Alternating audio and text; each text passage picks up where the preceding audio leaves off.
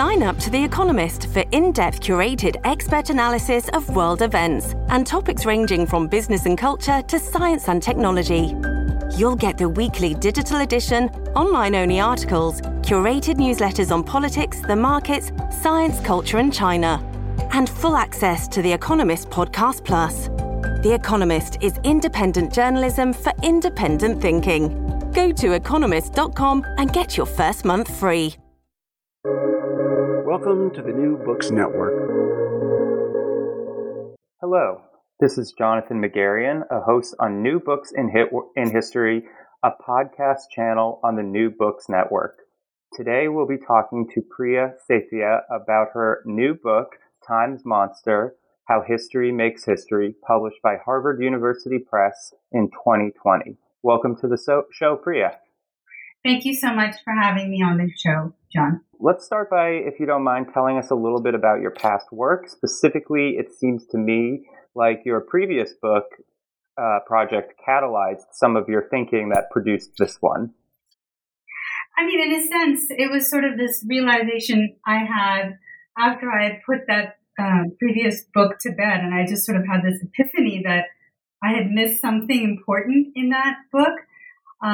So to just briefly summarize, that book was about the Industrial Revolution, and the central figure was the biggest gunmaker in the 18th century, whose name was Samuel Galton, biggest gunmaker in Britain at the time, and he was Samuel Galton, and he was a Quaker, and so there was this controversy in the 1790s where the Religious Society of Friends is asking him to stop being a gunmaker because it seems to contradict, his commitments as a Quaker. And he defends himself, and that sort of opened a window for me onto the Industrial Revolution, because he says, well, look, this is whatever you do in industry at this time, you're going to be doing something related to war, and war is really what's driving the Industrial Revolution. So that was the argument I made in the book, and that was a sort of a self-contained story to me about the Industrial Revolution. And then when I just thought a little bit harder about his words, the particular words he said, I can't do anything else in the position in which Providence has placed us. And that invocation of Providence just sort of haunted me. So he's not saying, that God is making me do anything. He's saying that Providence or God or some divine force is shaping the historical moment that he's operating in. And in this historical moment, war is the industrial game in town. And so his hands are kind of tied by Providence. So he's kind of saying, he's making an argument about history that gets him off the hook, for his Quaker commitments, those ethical commitments. And he's got to serve, he's sort of obligated to serve this other higher purpose, because it's a providential history that's unfolding. So it's by definition, higher in some sense. Right.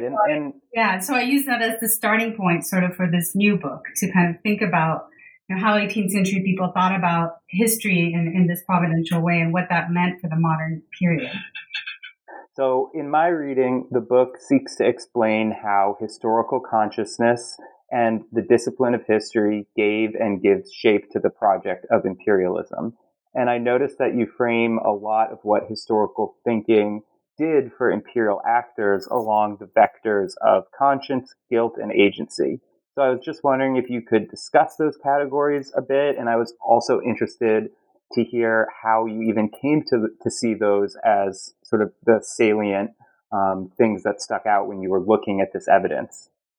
Yeah, thank you. Yes. So, I mean, everything I've done as a historian has been sort of, in some way, preoccupied with questions of conscience. I think that's sort of a big question that the British Empire forces upon a historian, because it's the story of this liberty-loving society going around and conquering other parts of the world, and having to defend that and justify that, given their commitments to liberty, and the rhetoric around liberty that always seeps into the actual affairs of conquest. And so So that question is sort of thrust upon anyone who wants to understand the British Empire, is that, how did Britons manage their consciences when they're doing this?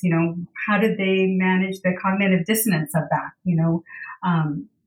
Conquering other places in the name of spreading liberty. And so from the beginning, since I was in grad school, I was always trying to understand how Britons who were, really concerned with their consciences, who were always worrying about ethical matters, how they reconciled the actual violence that imperialism entailed with deeply held, sincerely held ethical scruples. So that's been a consistent interest of mine as a historian. And I noticed it, there's this pattern. I had this book about these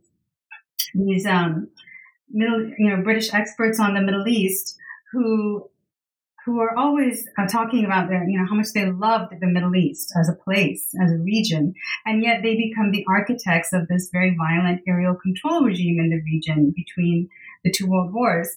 And so that was a book about, how did they, again, defend that violence given their professed love for this region. And then I had this book on this Quaker gunmaker. Again, there's a question of conscience there. And then I was looking at the violence of decolonization in South Asia and how that sat with, on people's consciences. So there was this pattern of inquiry. And what came to me with that epiphany I described earlier was that a lot of the people I'm looking at were people who were thinking with history, and that so often there's a pattern of Britons who are making the key decisions about empire, confessing moral qualms, in diaries or in letters to their moms, literary spaces like that, but then always sort of rationalizing away those concerns by saying, but I have to serve history. And so then I started looking at, okay, well, what was the understanding of history that emerged in the 18th century that made them think that way? And so then I wound up writing this book that traced the emergence of this particular understanding of history as providential,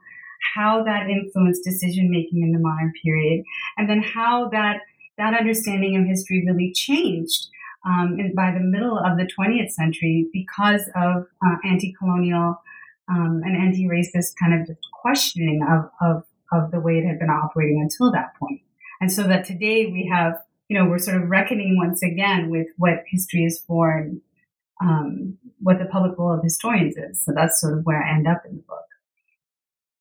Yeah, and your response, it leads me to a question that I just kind of had as I was reading, and it might be, it is overly broad, so if you can't answer it all now, I totally understand, but a lot of what the actors in the book are doing, as you sort of alluded to, is this sort of grappling with their own duality, right? There, on the one hand, they have these moral beliefs that should militate against an imperial perspective, but on the other hand, they're committed to the project of imperialism and its violence.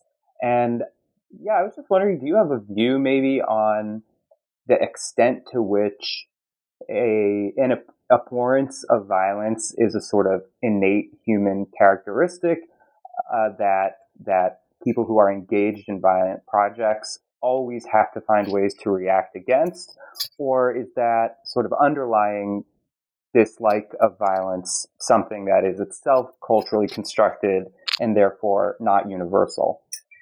I think there's enough evidence if we just look at the way, even in ancient myth, there are always sort of ethical questions around violence. Like, it does kind of automatically raise ethical questions. I think humans have understood violence that way. But I think what's sort of very specific to the kind of violence I'm talking about in the modern period is that we're talking about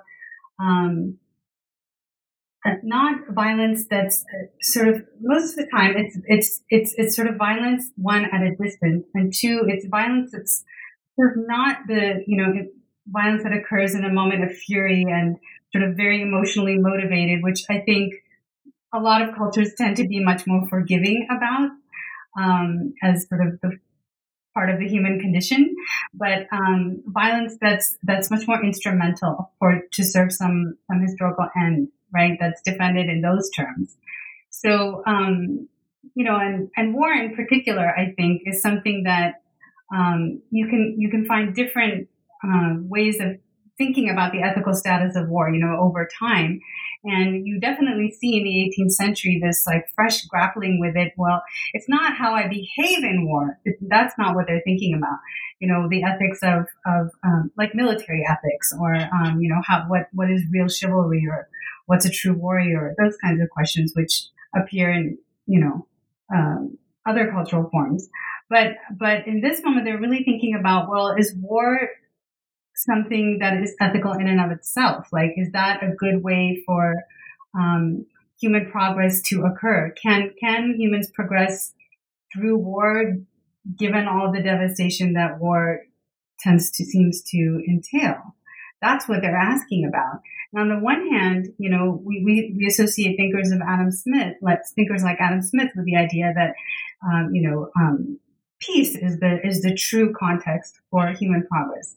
But if you look closely at 18th century thinkers, many of them, including actually Adam Smith, are saying that at times the only way to advance is through war, and we have to sort of trust that providence is behind that, and that it's a necessary evil in a sense. That was the phrase they would use, and that ultimately it would lead to something better afterwards. So you sort of have to suspend your judgment and trust in the higher power guiding history and the unfolding of human events. Does that sort of answer your question? It does, yeah, and it actually segues perfectly into my next question, and you touched on it a bit there, but I was wondering if you maybe could dig a little deeper and maybe bring some other thinkers like, Priestley, and talk a bit about how, this Enlightenment belief in progressive time and the redemptive work of history helped to catalyze imperialism in this period.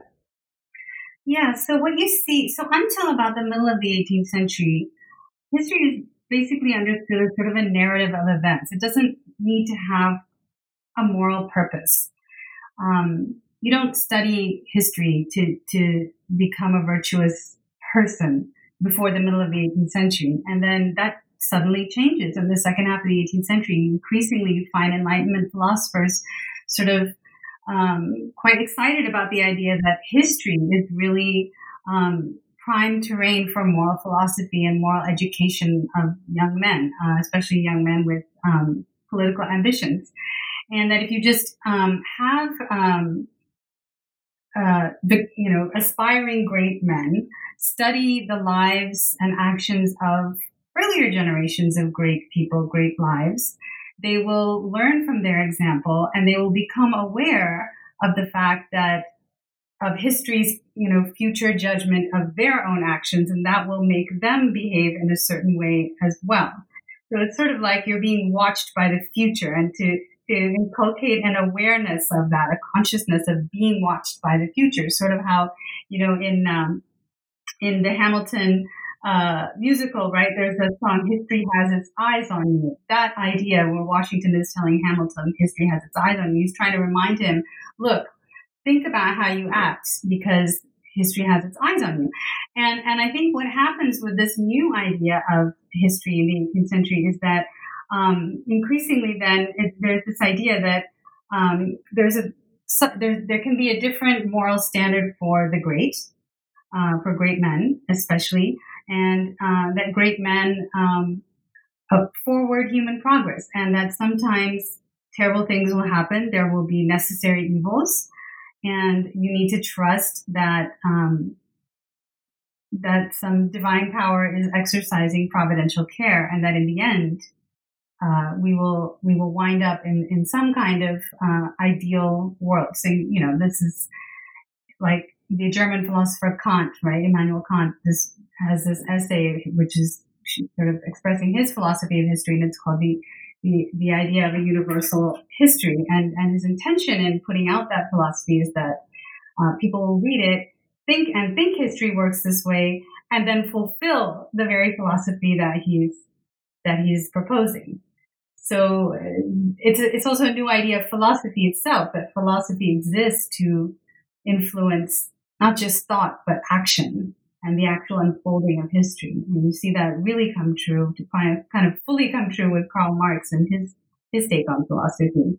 So in the British context, especially, you have thinkers like, Adam Smith, and then, Joseph Priestley comes up in the book too, really thinking about history in a new way, and very explicitly putting it forward as a form of ethical training in a new way, and something that should guide understanding of the events that are going on right then, that are leading to Britain becoming this incredibly powerful imperial force around the world. The second half of this 18th century is the time when Britain becomes this global imperial force, conquering in South Asia and other areas around the world.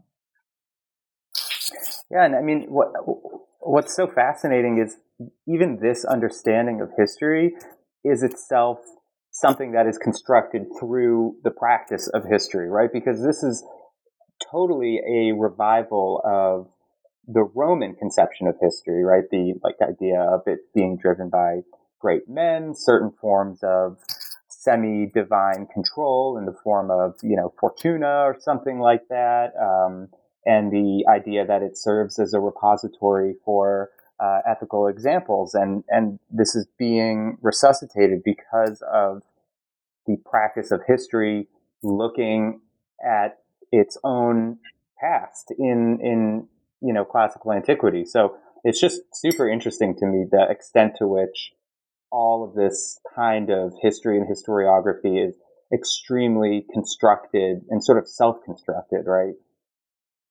Yeah, that's a really interesting way you put it. Yeah, it's because what's happening in this period is that, like with all Enlightenment thought, there is this kind of attempt to connect back to the works of classical antiquity. And I don't talk about classical Roman examples in the book, but I do talk about Thucydides and Herodotus and their influence on British philosophers and historians in the 18th century. And really, Thucydides' account of the Peloponnesian Wars is all about this. That's the first text in which God does not intervene directly in human events. And there is this sense that only time will tell which side, only time will vindicate one of these two sides, Athens or Sparta, in this contest. You can't tell just by looking at the qualities of those two players, who should be vindicated. History is going to judge, right? And so I think they really sort of adopt this idea in the 18th century Enlightenment philosophers, and that becomes sort of their approach to history. But between classical antiquity and the Enlightenment era, there are many other understandings of, how human events unfold. Is it cyclical? Is it the time tells? Is it,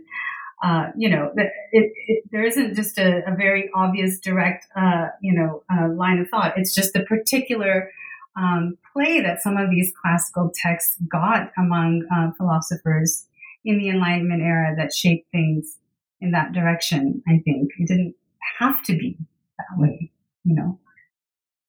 Right, and it might be an interesting time to talk a little bit about those sort of past visions of history and how they become sort of morphed into somewhat more secular visions that we see in the Enlightenment in the period under consideration in your book. And if we were to start, for example, with somebody like Eusebius or St. Augustine, what they really give us, what they give posterity, is organizing historical narratives around what you might call salvational or eschatological time, right? And providence plays a huge role in this sort of judge that looms both above and within that narrative, linear, eschatological time. And as you document in the book, this underlying kind of eschatological time, it is transmutated into something more secular, but even in the most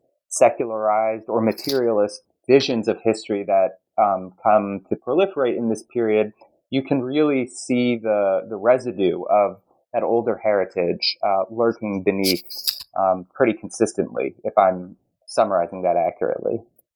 Yes, absolutely. That this idea of future vindication is a secularization or an attempt at secularizing eschatological, Judeo-Christian, or you could say broadly Abrahamic ideas of, the Day of Judgment, and Kant is very clear that we need to have this kind of secular version of the story, because otherwise we just see how we see the human condition. We see how, miserable and idiotic humans can be, and we will think that there's only hope for meaning in the afterlife, and we will not even have any hope for meaning in events in our own time on this earth, in worldly life. And so he's sort of offering his philosophy as a way out of that, as a way to just hope to find meaning in the world while one is in the world. So in his case, it's a very, very deliberate, very conscious secularization of that understanding of that kind of eschatological vision. Yeah, it seems to me that there's something very ironic that happens with this secularization, because, in the eschatological, as you say, Abrahamic vision, where the sort of ultimate endpoint is this day of judgment, what that fosters is an intense ethical concern for your own behavior in the present relative to this sort of ultimate end time when you will be judged. But what you see a lot of your actors doing is basically flipping that on its head, right? It's this, we can't possibly be judged for our behavior now, because only that final judgment will elucidate all of the things that we've done. I mean, I don't know if you get sort of what I'm saying, but it really is. It's very bizarre, isn't it? I mean, it's very ironic. It's actually quite tragic. Exactly. Yeah, it is. In the actual religious vision of these Abrahamic traditions, what's right and wrong in the moment itself. Right now if what you're doing is right or wrong. But, the punishment or the reward for it may come much later on the day of judgment, right? But in the secular version of this, that these Enlightenment philosophers popularize, they're thinking it sort of temporalizes judgment altogether. Like, you can't know sometimes, or sometimes things that seem bad, you have to trust they aren't, because only time can tell, right? And that, it sort of turns ethics on its head in terms of, almost taking away our capacity to judge in the moment, because history is something bigger. Right. So, and our vision and our understanding of ourselves and our actions is too small. Right. And maybe one thing that does persist between the two kind of visions of time is, as you document in the book, there's an intense concern in Enlightenment thought with intention, right? Like, a man could really only be judged if he was ill-intentioned, and history as a providential force helped mitigate his culpability in this light. So how did intention come to serve this function, and how, in turn, did Enlightenment historiography co-opt this into the service of empire? Yeah, I mean, it's a really important idea in especially British Enlightenment philosophy. You can see this with David Hume, who is, probably one of the most secular thinkers in this period. And, it's this idea of intention really determines your moral responsibility for any action. And again, it's because you can't know the consequence always of your actions. So as long as your intention is good, that's what matters. And we can see how this could set you up for all kinds of questioning of your normal, everyday kind of ethical instincts in the moment. You can justify a lot of things by saying that my intentions were good. And so along with this idea that intentions determine the justness of your actions, there's also a suspicion of that. And this, in the 19th century is around when you get this, this proverb or phrase, that the road to hell is paved with good intentions, which is a way of saying in English, by the British, that we know actually that protesting good intentions is not good enough. There's always a lingering doubt and suspicion about this Enlightenment way of thinking about ethics, right? So there's always dissent, even in the period of the Enlightenment itself. You can see that with the Romantic thinkers, for instance. And but it's still very influential throughout the period. And even today, though we know history is not a narrative of progress, still the popular influence of that idea is very, very strong.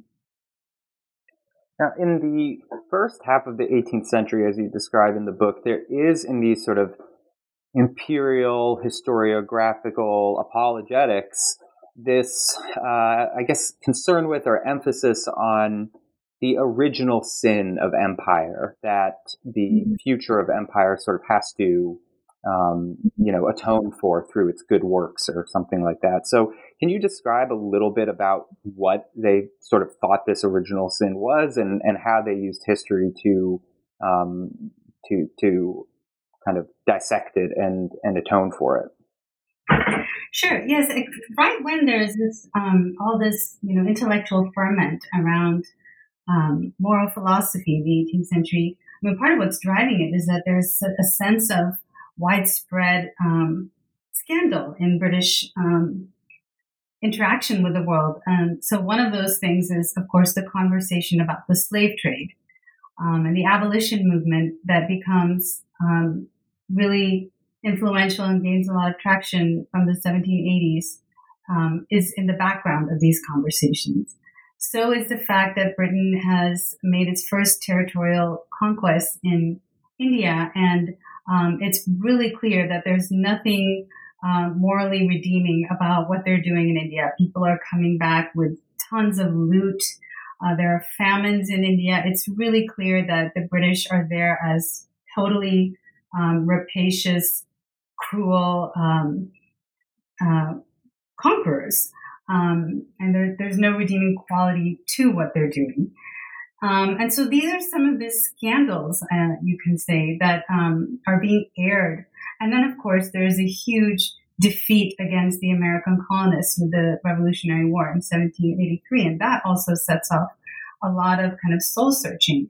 And so as the British are dealing with all these scandals and questions, and there's a really long impeachment trial of the Governor General of India, who's sort of blamed for all the corruption that the British are engaging in over there. That's going on as well in the 1780s and 90s. And you've got to remember that the French Revolution is also happening in the background, and that's also forcing a lot of questioning. But what the British decide is that, yes, their original footsteps into India and their original activity in the slave trade were really, really morally questionable.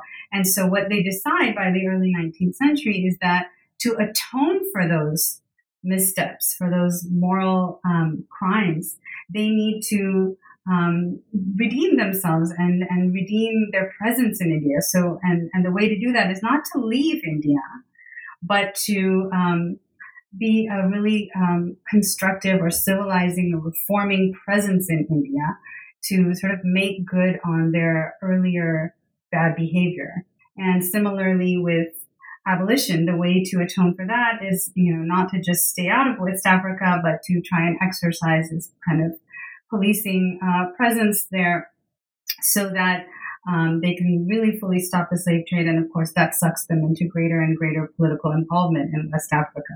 So you get the expansion of empire as the result of trying to atone for earlier empire, in a sense. It's very paradoxical.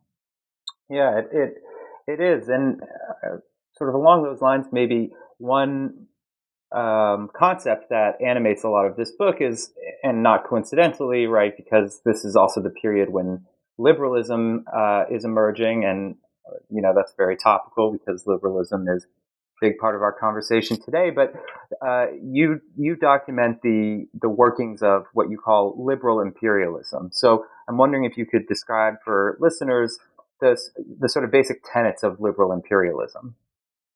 Yeah, sure. So this idea about atoning, for earlier sort of morally bankrupt empire and doing a new kind of empire.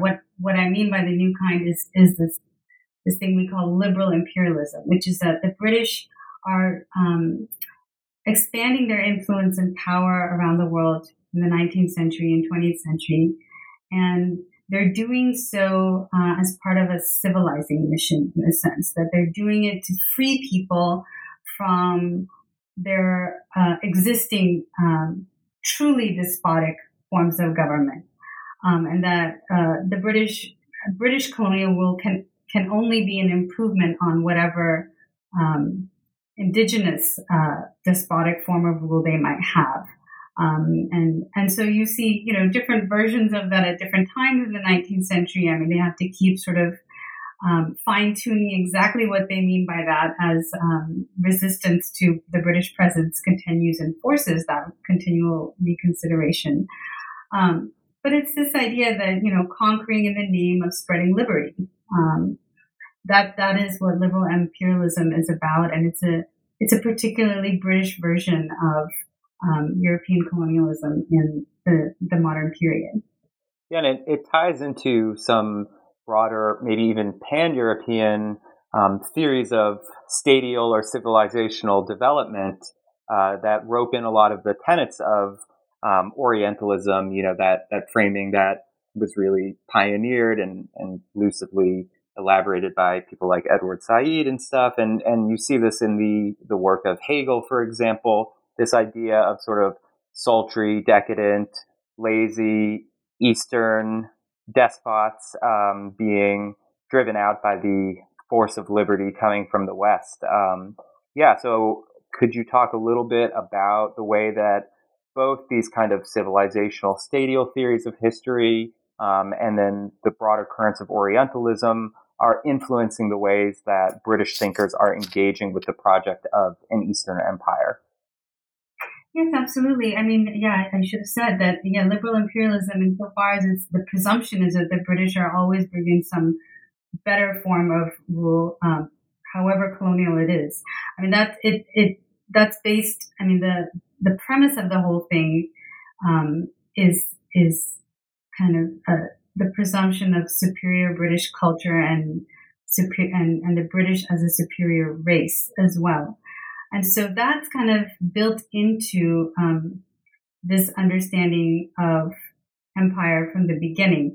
And the whole project is deeply historical, right? Insofar as it's about improving things over time, right?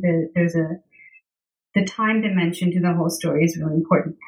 Because along the way, the British, I mean, they're very aware that they may have to be destructive in the course of bringing improvement and uplift and development. I guess that's the more contemporary word we would use. And so that's, again, this idea of necessary evils may need to be tolerated or endured in the course of bringing improvement.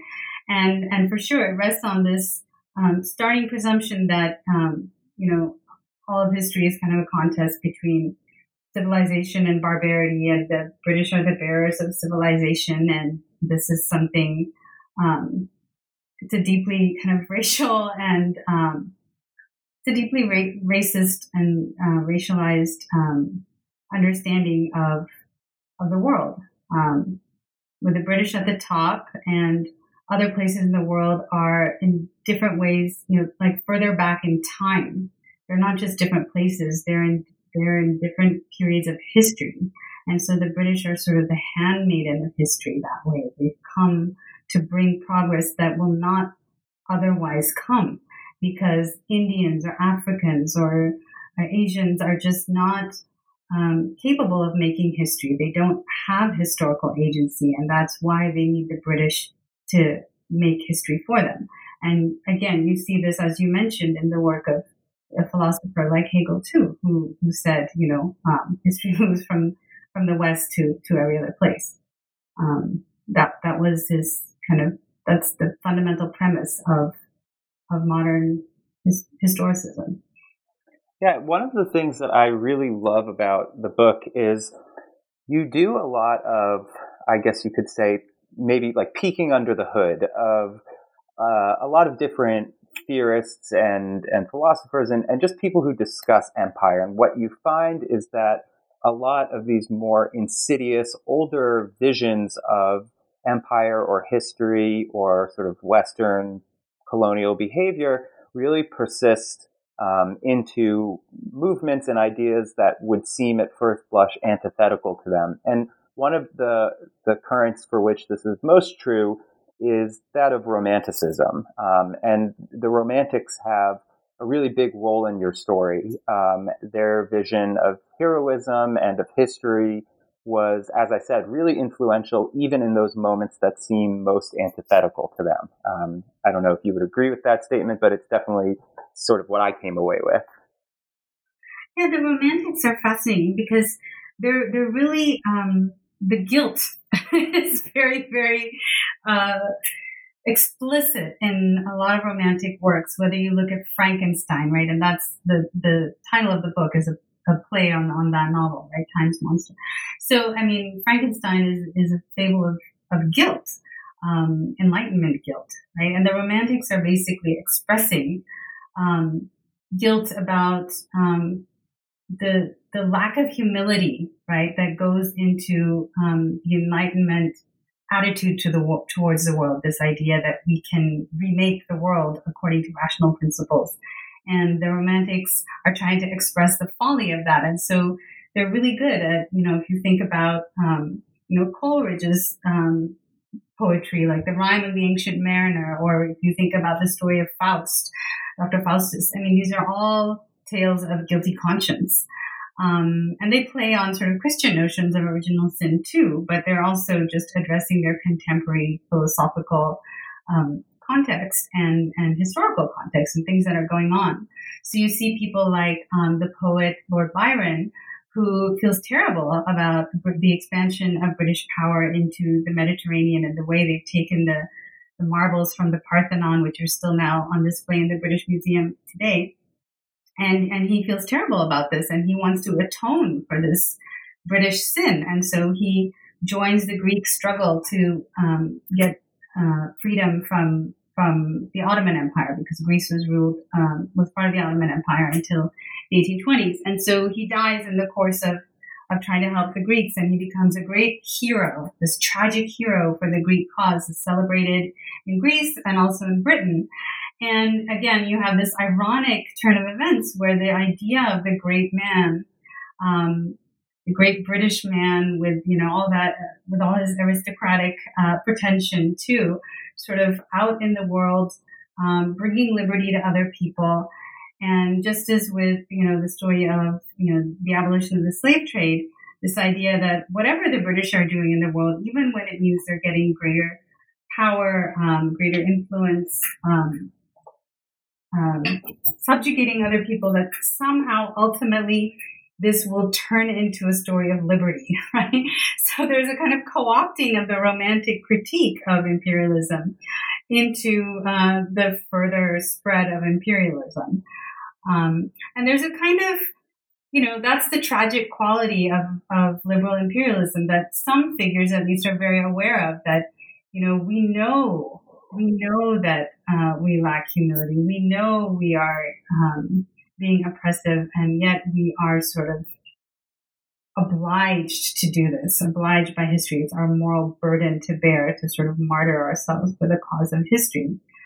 And that's in tension with a much more sort of unapologetic, jingoistic attitude towards empire, which I guess you could think of someone like Winston Churchill really epitomizing that version of, where Britain is fulfilling a historic destiny, that kind of thinking. But there's always this guilty side, and I think the Romantics really help provide the kind of symbols and the heroes and the vocabulary to express that. Mm-hmm. Yeah, and one development that happens, I guess you could say maybe that kind of sheds most pretenses to guilty consciences is really in the second half of the 19th century, that is a concomitant to these more newer scientific theories about race, about human difference and evolution that challenged the sort of universality of human traits, and therefore opened up the door to the suggestion that some peoples may constitutionally be unable to attain the level of civilizations and civility of Europeans. And this, as you document, shifted some European thinking and conscience with respect to the history of imperialism. Yes, thank you for bringing that up. Yes, so when we were talking about liberal imperialism earlier, there are different versions of it. So for the first half of the 19th century, there is a kind of universalism to it. There is this kind of idea that, yes, different cultures and different races are at different levels of development, let's say civilizational development, but ultimately they can all end up like us, like the British, right? And then there's so much resistance, and there are these massive rebellions against British rule in different parts of the empire that, and then there's also the emergence of race science, basically by the middle of the 19th century. And so then after that point, you really see a lot more pessimism about that universalistic teleology, and instead this idea that, well, they may not all be able to become British because certain races just aren't capable of that level of civilization. And so in that case, then the British need to be sort of in loco parentis, just around protecting these people against their own worst natures, right? Really to kind of hold back anarchy or kind of protect people from themselves, right? And then, maybe the horizon of freedom, maybe the time at which they'll be capable of self-government is just really, really far in the future. And so again, there's this sense of Britain's moral burden to bear the white man's burden. That poem comes out in that period, Kipling's poem. That this is what we have to do because there's really no other way for the world to operate in a non-anarchic way. And additionally, sort of at the same time in the later 19th century, spurred, I think, largely by the Industrial Revolution, there are these new notions of time that come to the fore. One that seem hollow or mechanical, repulsive to the more Byronic kind of Englishmen. And these folks look towards the Middle East for alternate visions of time and space. Can you elaborate on the time that they confronted at home and how the Middle East in their imaginary seemed to rebuff that kind of time?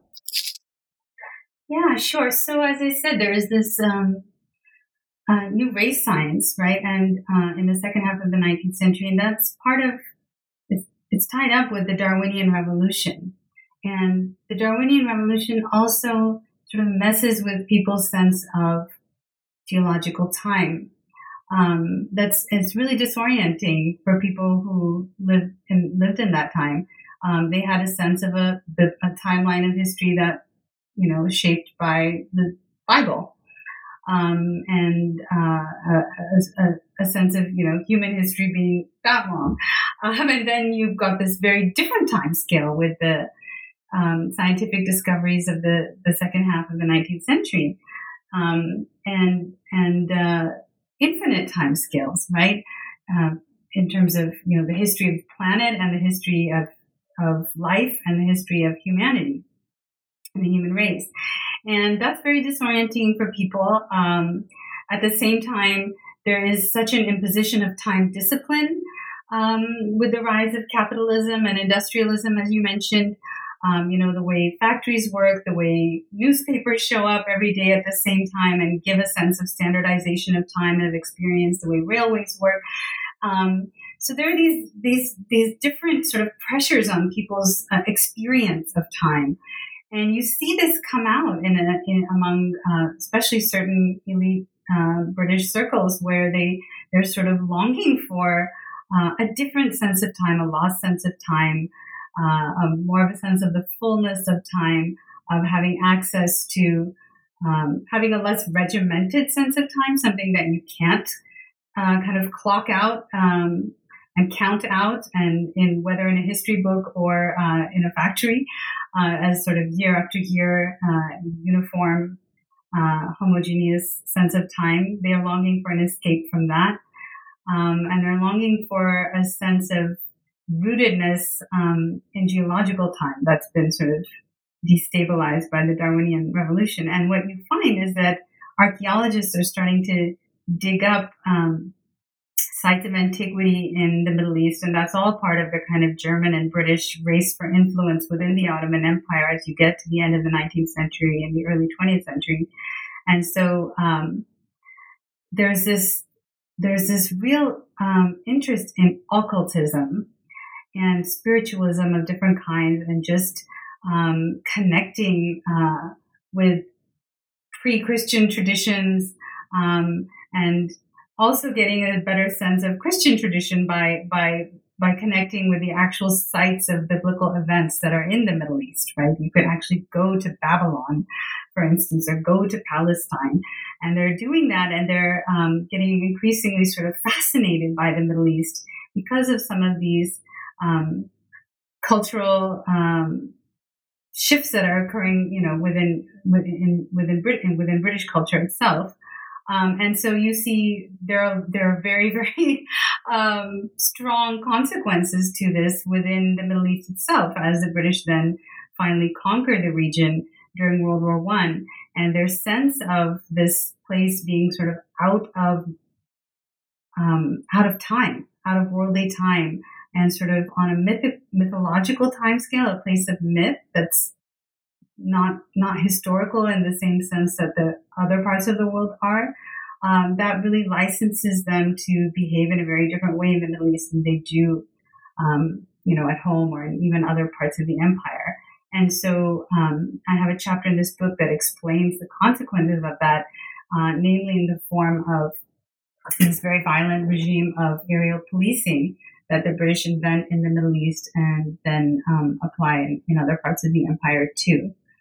And I was actually going to ask you a little bit about that. So I don't know if you would want to maybe describe what that aerial regime kind of was in interwar Iraq for listeners who are kind of less familiar with it, because it really is it's illuminating and also pretty shocking.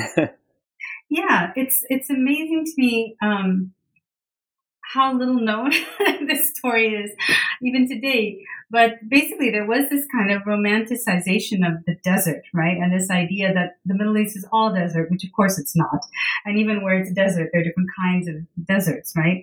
But in any sense, there is this, the British do romanticize it as this desert land that's sort of ideal for being watched from the sky. And, air power is being developed right around World War I, and it really comes into its own for the British in the Middle East, much more so than in Europe. It's used for all kinds of military purposes in the Middle East to a much greater extent than it is anywhere else in that war. And so after the war, when, most of Britain just wanted the war to end and their men to come home and reconstruction to begin at Britain, the British Empire has expanded dramatically in the Middle East, and they have to figure out a way to hold on to it without kind of disrupting that reconstruction work at home. And so they decide that a cheap way and a discreet way of holding on to the Middle East in a time when there's a lot of anti-colonial sentiment around the world and from their American allies, they decide that air control, holding the Middle East from the air was going to be the best option, because it's much more discreet than having boots on the ground and cheaper as well. And so, and also sort of, going with the romance of the desert, that, there's a romance of the sky that's just really a fitting counterpart to a desert space. And so what basically they lay out, I think about 9 air bases across this space we now call, that makes up in today's nation state of Iraq. And those are 3 former provinces of the Ottoman Empire. And the British aircraft are flying above that area constantly. And the idea is it's a regime of terror. Terror is the word that the British use to describe what they're doing there. And the idea is that once the people, Iraqis on the ground, see these aircraft constantly patrolling, they will not rebel, they will pay their taxes. And if they don't pay their taxes, and the taxes are set at a very high rate, higher than under Ottoman rule, and coming out of a war, then they will be bombed. And even if they bomb the wrong village or the wrong tribe, that's okay, because it's sort of exemplary violence that will send a signal to everybody else. So this regime was continually resisted by people who lived there, by Iraqis. But nevertheless, the British, there's a lot of control of information about it. There's a lot of secrecy about it. And so there's a sort of myth of it being successful that allows it to be copied in other parts of the British Empire. So in British Somaliland, on the northwest frontier of India, in Palestine, and so on, all the very same places where today, not by coincidence, we use drone surveillance in the very same parts of the world as part of the war on terror. So there's a sort of long legacy to the British aerial experiment in the Middle East. Speaking of long legacies of colonialism, in your 5th chapter, you look at the decolonization of India and of partition. So just going to ask you a couple of questions about that because I found that chapter to be absolutely fascinating. The first would be I was very taken by the sort of, again, another irony in this book, the way that the British were able to imagine decolonization as, in fact, further fulfillment of liberal imperialism. So that's one that I'd love to hear you talk a little bit more about. And then also the colonial origins of partition itself, right? And because you describe the ways in which, you know, it was colonialism that fostered this enmity and irrevocable violence between Hindus and Muslims that led to the partition of India into India and Pakistan. Yeah. So the first question, how was sort of decolonization camouflaged for the British? Yeah. Just another moment in the continually evolving story of liberal empire. So the British already had a habit, even before 1947 and Indian independence, of granting formal independence to colonies as a sort of tactic of political appeasement. So, you know, they unilaterally declared Egypt independent.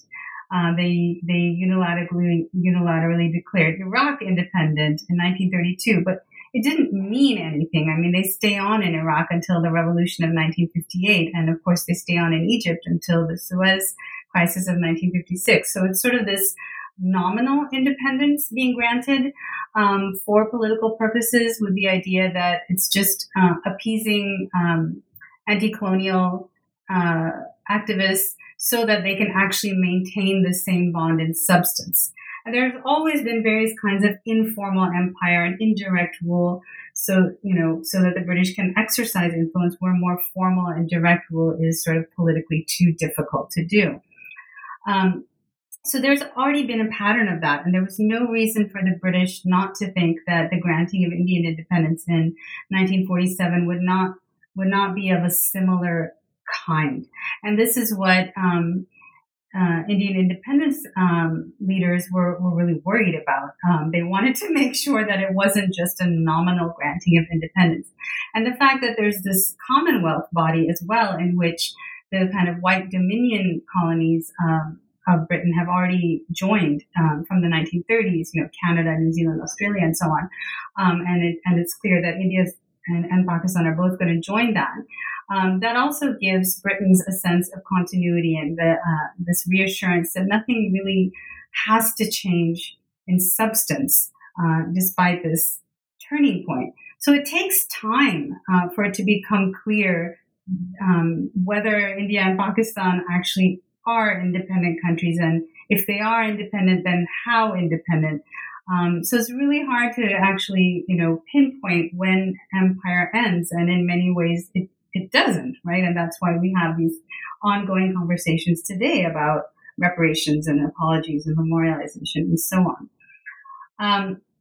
as to your other question about the colonial origins of the rift between Hindus and Muslims that led to partition, and the fact that Indian independence took the form of the independence of two rather than a single new nation. It's really important to, it's sort of a very common fallacy to say that, partition was the result of sort of the eternal hatreds of Hindus and Muslims, or, the problems in Palestine and Israel are about the eternal hatreds of Jews and Muslims, or the problems in Ireland are about the eternal hatreds of Protestants and Catholics. I mean, this is all belied, by history itself. We can think of many times in which Protestants and Catholics have been able to coexist, and Hindus and Muslims, and so on and so forth.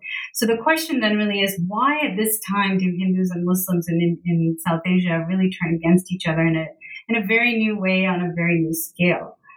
There's a massive rebellion against British rule in 1857, and a similar situation of panic and political transition, and you don't at that time see this kind of tension between these communities. So something has changed between 1857 and 1947. And the argument I make, and many others have also made, is that the British really, after that rebellion, they're really concerned about Hindus and Muslims being united and having that the potential to unite as a joint bloc against British rule once again. And they worked very hard to sort of divide and rule. That's the simplest way to put it.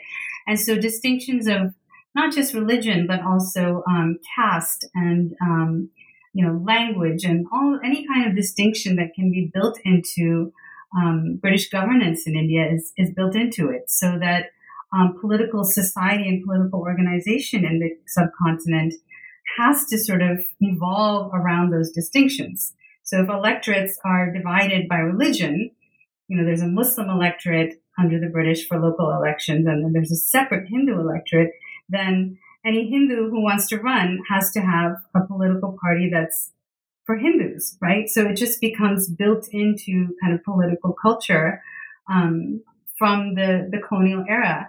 And when a lot of people in South Asia see the way nationalism is, the kind of destructive power of nationalism in World War I, some of them are also trying to think creatively outside the box of the nation state and coming up with different ideas about how to organize a post-colonial society. And some are thinking about Islam as a possible, way of imagining a polity. So the poet, philosopher Iqbal comes up in the book as someone who is considered typically the father of the idea of Pakistan, but he was really trying to think of a Muslim India within India, and a way of sort of thinking of a federal structure, or something that's not based on the idea of just a nation state, because World War I had shown how dangerous that could be. But then some of these creative ideas get co-opted in a different way by people with other kinds of agendas. And from the British point of view, it was actually better to, in some sense, to have two pieces of South Asia in the Commonwealth, and the Commonwealth is sort of an incubus or an umbrella that keeps them getting along, and sort of that paternalistic, an excuse for a continued paternalistic British presence to persist, in some sense. And so they didn't particularly mind there being a partition.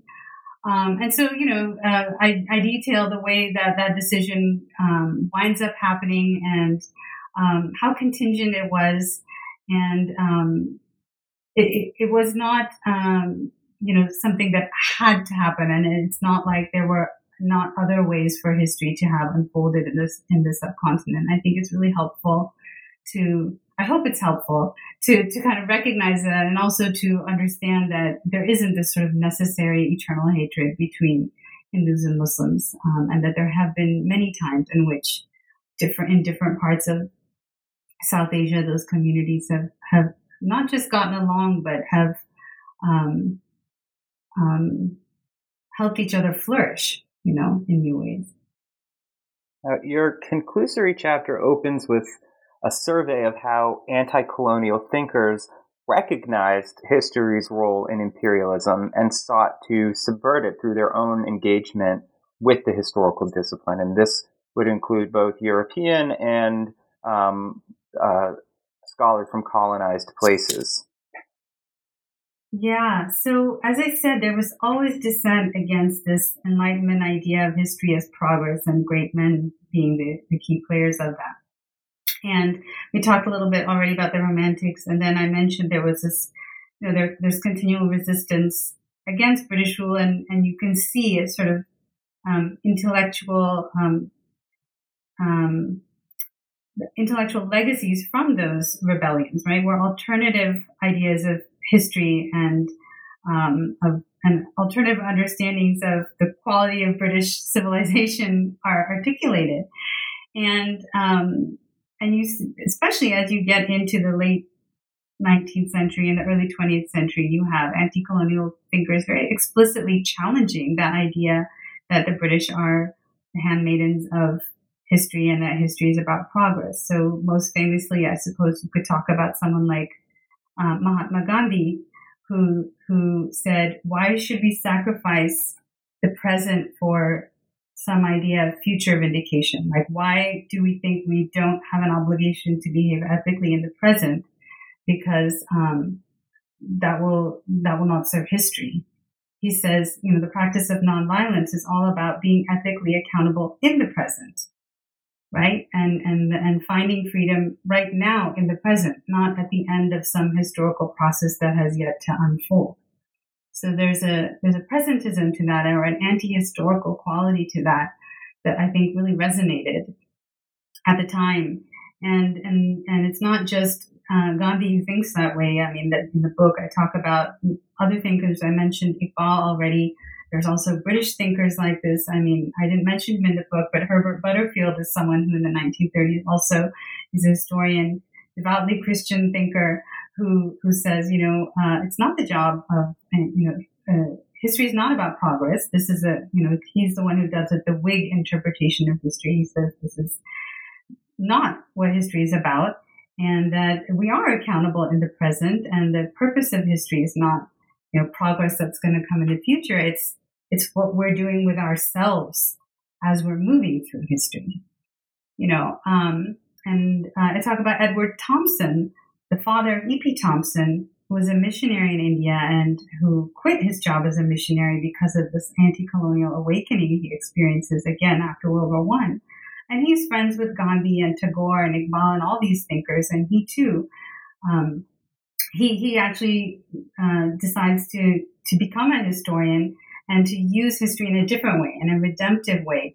So he writes a book that's a new history of the Indian Rebellion of 1857 that takes the Indians' point of view and really understands the rebellion as an entirely rational, justified response to oppressive British rule, and not this diabolical, fanatical, crazy event that the British had until then understood it to be.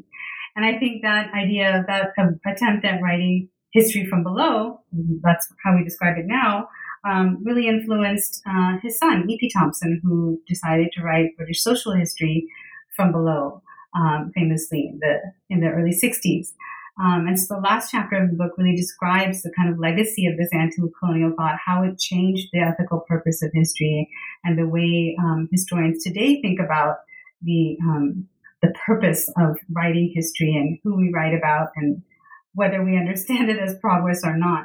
And it also talks about how the stickiness of kind of more popular understandings of liberalism and and great men and those sort of ideas about history. So that's where the book leaves us. Uh-huh.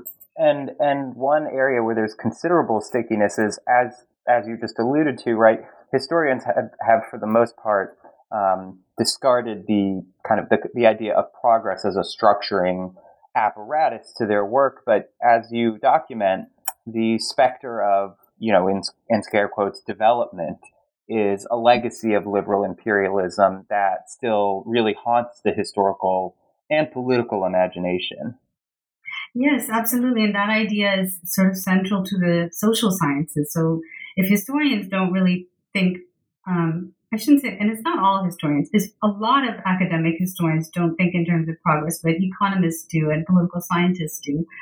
And I think a lot of not non-academic historians, more popular historians, or if you look at other arenas in which we produce history, like TV shows and movies, I mean, there is a sticky idea of progress and great men. So how do academic historians sort of make themselves heard in that broader arena and help shift kind of popular understandings of the purpose of history? That's I think where we're at. Yeah, and I guess we can basically close on that very question. If the book were to be cast in a more prescriptive light, how would you describe it? As in, sort of, what do you hope that this rethinking of both the project of empire and the complicity, but also the liberatory potential of history in that project could be? What can we gain from considering this more fully? Yeah, well, I hope that people becoming more aware of history's and the historical discipline's complicity in the story of empire. I would like people to just be more aware of that, and then I think that would make us more reflective about what public role we want to have, right, as historians today. And I think, what happened from the 1950s on is that especially historians took the position of being critics of power much more than the abettors of power. So instead of the Prime Minister, Winston Churchill, who was a historian and Prime Minister, you want to be more like, maybe, like Edward Thompson, a critic of power, truth-telling against the government, informing the public, so to empower them in criticizing and exercising their democratic check on governments. And I think, making, these conversations that we're having on memorialization, reparations, statues. I mean, this is one area in which historians today, I think, can be really, really helpful and help the wider public understand the way the past has really made our present. It's present in the present, and that by reckoning with that past more productively today in our present, we can change not only the present, but make new kinds of futures possible too. We're not just stuck on the same trajectory forever if we make use of the past in a different way. And I think those conversations are emerging right now because there's been such a long silencing of criticism in recent decades, particularly because of the Cold War and then the War on Terror. A long silencing of criticism of empire, a lot of amnesia about European empire and American empire, and the legacies of that are still there and so strong that that's sort of forcing these conversations to come out. And whatever happens with the conversations, I think the conversations are an end in themselves. It doesn't, maybe whatever comes out of them, I think the productive nature of them is that they happen, and that we continue to have these discussions about the past and the way they're shaping our present. So, I mean, that would be sort of my way of saying, let's not be instrumental, and hope that there's future vindication of these conversations. It doesn't matter, right? They matter now in what they're doing to our minds and our thinking and our culture right now. Well, the book is called Time's Monster. It is an absolute must-read. I encourage everyone to get a copy. Priya, thank you very much for joining us. Oh, John, thank you so much. This was such a pleasure. Thank you.